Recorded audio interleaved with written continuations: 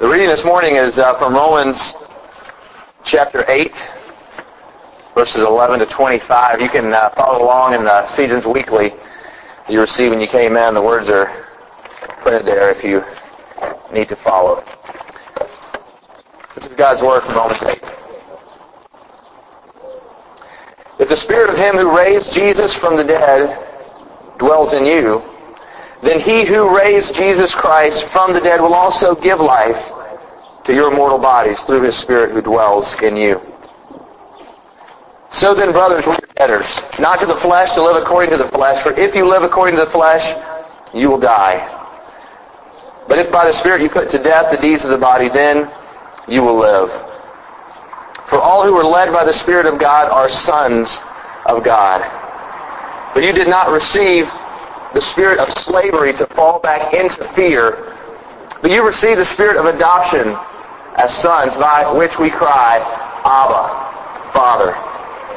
The Spirit Himself bears witness with our spirit that we are children of God, and if children, then heirs, heirs of God and fellow heirs with Christ, provided we suffer with Him, in order that we may also be glorified with Him. For I consider that the sufferings of this present time are not worth comparing with the glory that is to be revealed to us. For the creation itself waits with eager longing for the revealing of the sons of God.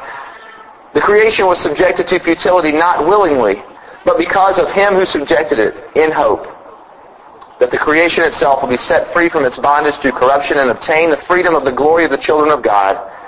For we know the whole creation has been groaning together in the pains of childbirth until now. And not only the creation, but we ourselves who have the first fruits of the Spirit groan inwardly as we eagerly await our adoption as sons, the redemption of our bodies. For in this hope we were saved. Now hope that is seen is not hope. For who hopes for what he sees? But if we hope for what we do not see, then we wait for it with patience. This is God's holy word. Let's pray. Father, we are amazed at the resurrection. We are amazed at your power and at your glory. And we are amazed for what it means for our life, for our world, here and now.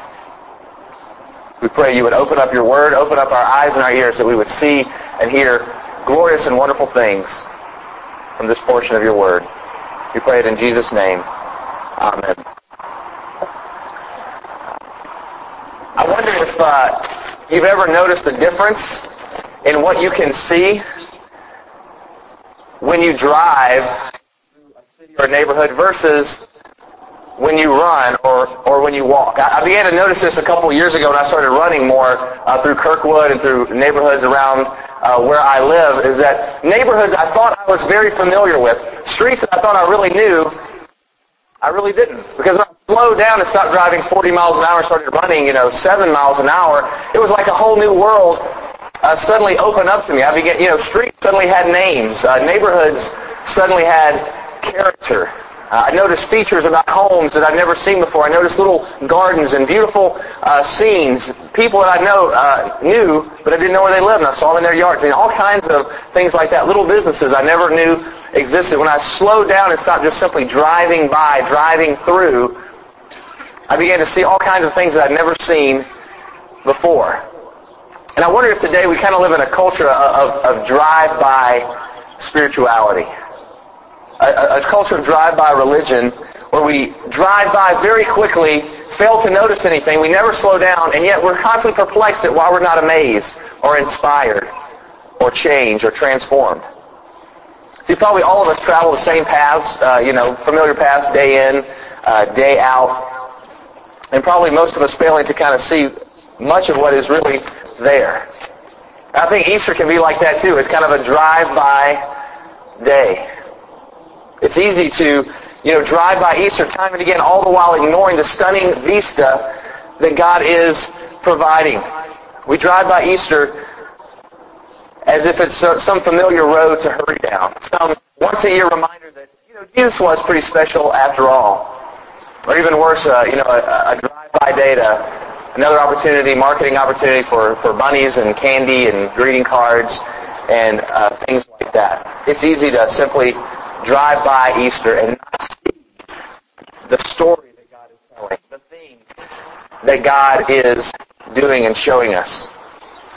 I think what the resurrection means is that comfort and complacency and indifference no longer have any place. They're no longer appropriate responses. In fact, if you read the accounts of the resurrection, Jeff read one of them to you, the one from John. If you read the accounts, what do you see there? All kinds of words, descriptive words about what they saw and felt. You see terror and joy, fear and love, awe and gratitude, sadness and delight, running and watching, despair and fulfillment. You see all these things happening. What you do not see is complacency and indifference. You see emotion, exhilaration, because what you're seeing is God exploding into our world, exploding into history in such a way that all the earth feels it and is now different. That the bodily, physical resurrection of Jesus happened, it is actually almost unquestioned now. Even by secular historians, it is almost an unquestioned fact of history. No longer an article of faith, a fact of history, because for 2,000 years no one, try as they might, has been able to offer any alternative plausible explanation to what must have happened that morning. And so the resurrection cannot be simply spiritualized. It can't be just smiled at. It can't be placed in our hearts and our minds as just a metaphor for new beginnings. It is a fact of history as plain as the fact that George Washington crossed the Delaware in 1776. I know that for some of you, that statement alone will be a problem, and it's definitely worth talking about. I'd love to talk to you about that afterward. But I think for more of you, the question is, okay, maybe it did happen, so what? Maybe it did happen. What does it really mean for me? What does it really mean for our world? And one of those meetings, one of those visas, was opened up to me when with my 4-year-old a couple months ago when I was talking to him about this. And when you see through the eyes of a kid, he doesn't always drive by. He's slowing down to see. And I was talking to him about, we were reading in bed about the crucifixion, and we started talking about the resurrection. We talked about Jesus' death, and then we said, here's the open tomb, the stones rolled away, Jesus is alive. And he thought for a minute, and he said, Daddy, the resurrection means that that God is putting the whole world back together again. I was like, wow, that's pretty amazing for a 4-year-old. I didn't even think about that because I was simply driving by as well. But what he's saying is that if God has put Jesus' own body back together, then he is putting our lives back together. He is putting the whole world itself back together. And this passage really shows us three primary ways he does. We don't have time to spend a lot of time there, but to show you a couple suggestions. He's putting our lives back together. He's putting our suffering and our grief back together. And he's going to put all of creation back together. Look at the first thing he says, putting our lives back together. The first thing that resurrection means, he mentions it right there in verse 11. Starts off, he says, the Spirit of him who raised Jesus from the dead. He starts out with resurrection, right? That the Holy Spirit is active in raising Jesus from the dead. And then in verse 12, what does he say? So then. What does it mean? What significance does it have? What is it? So what? He says, so then. And he begins to tell everything the resurrection will mean for us and our world. It's as if you said, I'm done making dinner, so then come to the table and get your plate. This reality has practical consequences for your life. And he begins to open them up for us. Look what resurrection makes possible, he says. Stop driving by and look and see. He says, verse 15 and 16, this is what it makes possible. That you might not receive a spirit of slavery to fall into fear, but the spirit of adoption. He says, the Spirit bears witness that we are children of God. You see what it says there? The Spirit who raised Jesus will give you life too. If the resurrection is true, then you can have forgiveness of sins. If the resurrection is true, then you can be adopted into the very family of God himself. If the resurrection is true, then the removal of fear and entrapment and slavery is actually a real possibility for your life in this world. If the resurrection is true, then God can no longer simply be theorized about. He can actually be known. If the resurrection is true, he says here in verse 17, then you can be an inheritor of everything that God has. If the resurrection is true, then the time of spiritual seeking is over and the day of finding is here. And we live in an age of spiritual seeking where it's almost like it's almost an end in itself to be a seeker and to say, oh, I'm seeking.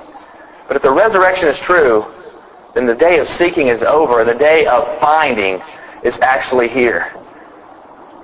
And so what the resurrection says is today is the day of salvation. The day is the day to repent and find yourself embraced, not by a teaching, not by an ethic, but by a living Savior, a resurrected Savior named Jesus Christ. See, I believe that what my son Jude saw in the crucifixion that made him say that was what he saw was that Jesus took on all the brokenness of the world, all the sin, and he swallowed it down, letting it literally bury him. And then in the resurrection, he saw that that same brokenness and sin was buried and broken by Jesus and left there in the tomb to be buried forever. The Christian church has a tradition of these Easter sunrise services, right?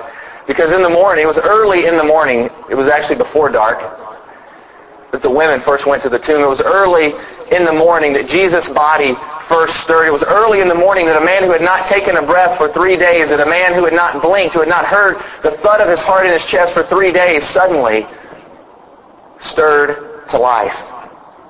Suddenly began to blink, suddenly began to breathe and take in air again.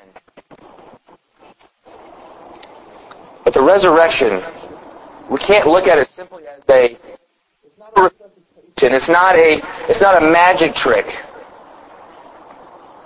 It's not a near-death experience. It's not Jesus passing out to be revived later. It's not even just Jesus slipping away from the grip of death. It is Jesus breaking the hands of death. It is Jesus coming and looking sin and Satan and death square in the eye and breaking them. And breaking out their grip, breaking out their teeth. How can you know? How can you have certainty that God can actually remove brokenness? How can you have certainty that you can actually have forgiveness of sin? You can be adopted into God's family. How can you have certainty about something like that? Certainty that God is going to put your broken life together again. The answer is the resurrection. The answer to the resurrection is the resurrection is what one pastor has called the cosmic receipt of history. The cosmic receipt of all history. God writing across the pages of history, paid in full. Then why do you keep receipts? It's proof of purchase, right? You know, most people have like this dreaded fear of the IRS coming and auditing them. And I actually kind of have like this perverse desire that I will get audited by the IRS because I keep these meticulous. So I know this is giving me a lot of feedback. All right, how about that? Sounds a lot better. So as I was saying, I have this perverse kind of desire that the IRS will actually audit me because I keep these meticulous financial records and I'm kind of neurotic and I kind of drive myself crazy even doing it. But I kind of long for the day that the auditor knocks on the door and says, oh, we don't believe you did this. We don't believe you paid this. We don't believe you did this right. And I'll be able to go to the basement and pull out all these files of receipts and be like, bam, in your face, IRS. Because I'll be able to show them the receipts. I'll be able to show them the proof of purchase. And I wonder how often we drive by the resurrection and don't show the receipt. How many times all of us have these voices in our heads, voices in our minds, voices in our hearts that are condemning us, telling us you're condemned, you're not worthy, God can never love you, God can never forgive you for that, you'll never be a good enough father, a good enough husband, a good enough wife, a good enough whatever. Have you ever thought about showing the receipt? If the resurrection is true, then we are no longer in our sins, because paid in full has been written across the pages of history itself. If the resurrection is false, Paul says in 1 Corinthians 15, we're to be pitied above all people, that we're still in our sins. But if the resurrection is true, it's been paid in full. If Jesus was not raised, he's simply another teacher who died nobly, no more important than any other death. But what does Jesus say? He says, I'm not just coming to point you to the way to live, but I am the life. I have crossed the chasm. I have bridged the gulf between you and God. And my resurrection is the cosmic receipt of that I'm putting your life back together. We can't just drive by. We have to slow down and see. So he's putting our lives back together. He's also putting our suffering back together, putting our grief, our pain back together. You know, one of the biggest kind of philosophical and practical questions about Christianity is, how can a good God allow suffering and pain and evil in the world and in my life? And Paul says the resurrection points to one part of the answer to that question. See, the Bible never attempts, Christianity never attempts to pretend evil doesn't exist, pretend suffering doesn't exist, pretend that your life and my life does not have pain. The Bible actually acknowledges the reality that every one of us are scarred, that every one of us are wounded, all of us are broken and have shed tears of sorrow. All of us have felt sting and pain and loneliness. And in fact, we know that God himself did not avoid it, right? We just celebrated Good Friday, the crucifixion, the death of Jesus himself. It mentions it in verse 17 that we suffer with Christ. So Christ has come. He's suffered with us, for us, and more than us. But you hear what he says in verse 18. He says, I consider that the sufferings of this present time are not worth comparing with the glory that is to be revealed to us. The glory that is to be revealed to us. Which, he says in verse 23, he describes as what? Look at verse 23. The redemption of, what do you expect to see? Our souls. No, our bodies. The redemption of our bodies is what he says. He says, if you look at Jesus, who was physically raised, who still maintains his physical body, we too have a physical future. We see our future in him. We have a physical future to look forward to, where everything crooked will be straight, where we will dance like the greatest of dancers, where we eat the greatest of foods, where all your physical maladies and old age will be healed, where we'll travel like the wealthiest millionaires, we'll sing and play and worship in ways that are simply unimaginable to us now in the present. Tim Keller, pastor in New York City, writes this. He says, the biblical view of things is resurrection. Not a future that is just a consolation for the life we never had, but a restoration of the life you always wanted. This means every horrible thing that ever happened will not only be undone and repaired, but will in some way make the eventual glory and joy even greater. If you're a fan of Lord of the Rings, it's like Samwise Gamgee said when he found out Gandalf was still alive. He said, is it true? Are all the sad things really coming untrue? In the resurrection, that's what he's saying, that all the sad things are actually coming untrue. What's he saying there? He's saying Jesus did not abolish suffering. He absorbed it. He didn't sidestep suffering. He swallowed it. He didn't stop the crucifixion. He actually rose from the dead. And in that, he took a crown of thorns, and in the resurrection, he twisted it into a crown of glory. He took the cross of death, and in the resurrection, he made it into a place of life. And that's what the resurrection means for your pain and for my pain. Think about your life for a moment. Think about all the limitations, all the pain, all the sadness you've ever experienced. And what this says is that every cross that you will bear, every thorn that will come into your flesh, every tear that you will shed,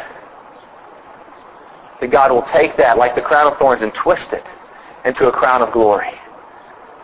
The resurrection is true. Every horrible, terrible,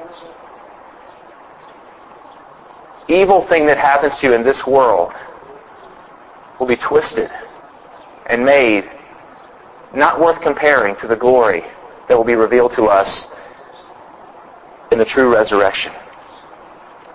The resurrection is the first mark that God is putting everything back together again. You've probably all heard stories of martyrs, right? I mean, in the early church, the martyrs faced death. They faced the lions in the arena. They faced fire at the stake. They faced the gallows. And they did it not with scorning people, but with singing of praises. It was amazing. Wouldn't you love to have what they had? Wouldn't you love to have that kind of strength in life?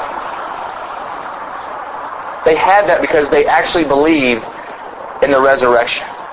See, the resurrection, what Paul is saying, the resurrection can give you strength and power to endure anything in this world. Saying that there's nothing this world can give you, and there's nothing this world can take from you that is greater than God himself and greater than what God will give back to us. If the resurrection is true, God is making all things right. We shouldn't just drive by that. We should stop and ponder it. Because if the resurrection is true, it also means that we can relax about our limitations, physical and financial, here and now. All the things you think you can't do, that you're going to miss out on, all the opportunities you think you're not going to get, God is going to restore in the resurrection. So we can live life here not without fear, without regret. We can sacrifice, we can give, we can be generous. Because it's all going to come back in the resurrection. See, Christianity is the only religion to give us a man raised from the dead. Not simply a story, but certainty. That every bit of suffering is redeemed, that God is putting it back together again. So he's putting our lives back together again. He's putting our suffering, our grief. He's also doing something bigger than just you and me. It's not just all about us and our individual. But this passage says he's putting all of creation back together again. What does it say in verses 19 and following? It says, the creation waits with eager longing. The creation was subjected to futility in hope that it could be set free from its bondage to corruption and obtain the freedom of the glory of the children of God. And we know the whole creation has been groaning in the pangs of childbirth until now. What is Paul saying? He's saying if resurrection is true, then this whole world matters. Everything that you and I do matters. Paul says the creation, this world is not going to be destroyed. It is going to be liberated. It is going to be renewed. It is going to be restored. Just as God put Jesus' body back together, he will put all of his creation back together. And he uses there the image of childbirth, right? Many of you have experienced it or witnessed it. What is childbirth like? I mean, it's this great groaning, right? He says groaning and pain, but with a joy and a future that is coming. Groaning and pain in the present, but a future that will be glorious and that will outweigh the present pain when that child comes into existence. In fact, he's saying the pain is the evidence of the amazing gift that is coming, that is being birthed. So the resurrection tells us that God loves his creation. He loves this world even more than you and I do. The scriptures tell us in other places that when Jesus comes again, when the King comes, that all of creation will rejoice. It says the seas will roar with laughter, the rivers will clap, the trees will actually sing and dance, the grass will exult. I mean, that's an amazing vision of what will happen when all of the world, all of creation is actually renewed. See, the resurrection tells us something new, something fresh has happened in the world. God has launched his project of redemption. He's putting everything back together again in Christ. And the task of the resurrection is to see the world not just as it is today in its groaning and brokenness, not just even as it should be, but as it will one day be when God puts it back together. See, those who have glimpsed the future will be different in the present. Those who have glimpsed the future will be changed in the present. If God loves his world this much, that means he hates everything that distorts it. He hates injustice and poverty and strife and disease. And therefore, we should learn to adopt his burdens. We should learn to adopt and love the very things that God loves. So you see what the resurrection does? On the one hand, it shows us the future, and it says to us, to those who are Christians, we should be the most relaxed party people of all the world. We should be like, World Series champions uncorking champagne in a locker room on the one hand. And yet, on the other hand, we should be people who are fighters, who take this world seriously and fight for the goodness of this world, fight against injustice and poverty, and fight to see signs of God putting his world back together again. The resurrection is calling us to adopt the mind and the heart of God for his creation, to fight all that distorts it. And as the world groans under injustice and poverty and strife and disease, Christians should meet the world in prayer and in action at the points of its greatest pain. We should meet the world in prayer and action at the point of the world's greatest pain. If the resurrection is false, then that means that sin and injustice and suffering and death have won. And we should eat, drink, and be merry, for tomorrow we die. But if the resurrection is true, then that means that Jesus has won. And those things are buried in the tomb. And our lives can have meaning and significance now. One of the most familiar of all children's nursery rhymes in the English language is Humpty Dumpty, right? Humpty Dumpty sat on a wall. Humpty Dumpty had a great fall. And all the king's horses and all the king's men couldn't put Humpty Dumpty back together again. It's almost a parable for life, a parable for the world that anybody knows. You don't have to be a person of faith. Anybody knows. You look in the world, something's not right. There's a fall that's taken place. Something is broken. And people are scattering to put it back together again. But no matter how many ways we try, all the king's horses and all the king's men will never put a broken world together again. But in the nursery rhyme, they never thought to ask the king himself. Or maybe the king himself can put all his world together again. If the resurrection is true, then the king has come. If the resurrection is true, the king has won. If the resurrection is true, the king is coming again, and he is at present putting the world back together again and will one day put everything together again and make all things new. Don't drive by it this morning. Stop. Slow down. Believe it, embrace it, and live the resurrection of Jesus Christ. Let's pray.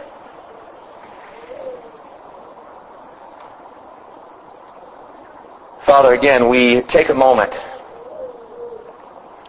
because we're blown away at the meaning of the resurrection. That we could truly have our lives put together again, our alienation from you bridged. That we could have our suffering and our grief not be meaningless, but be meaningful.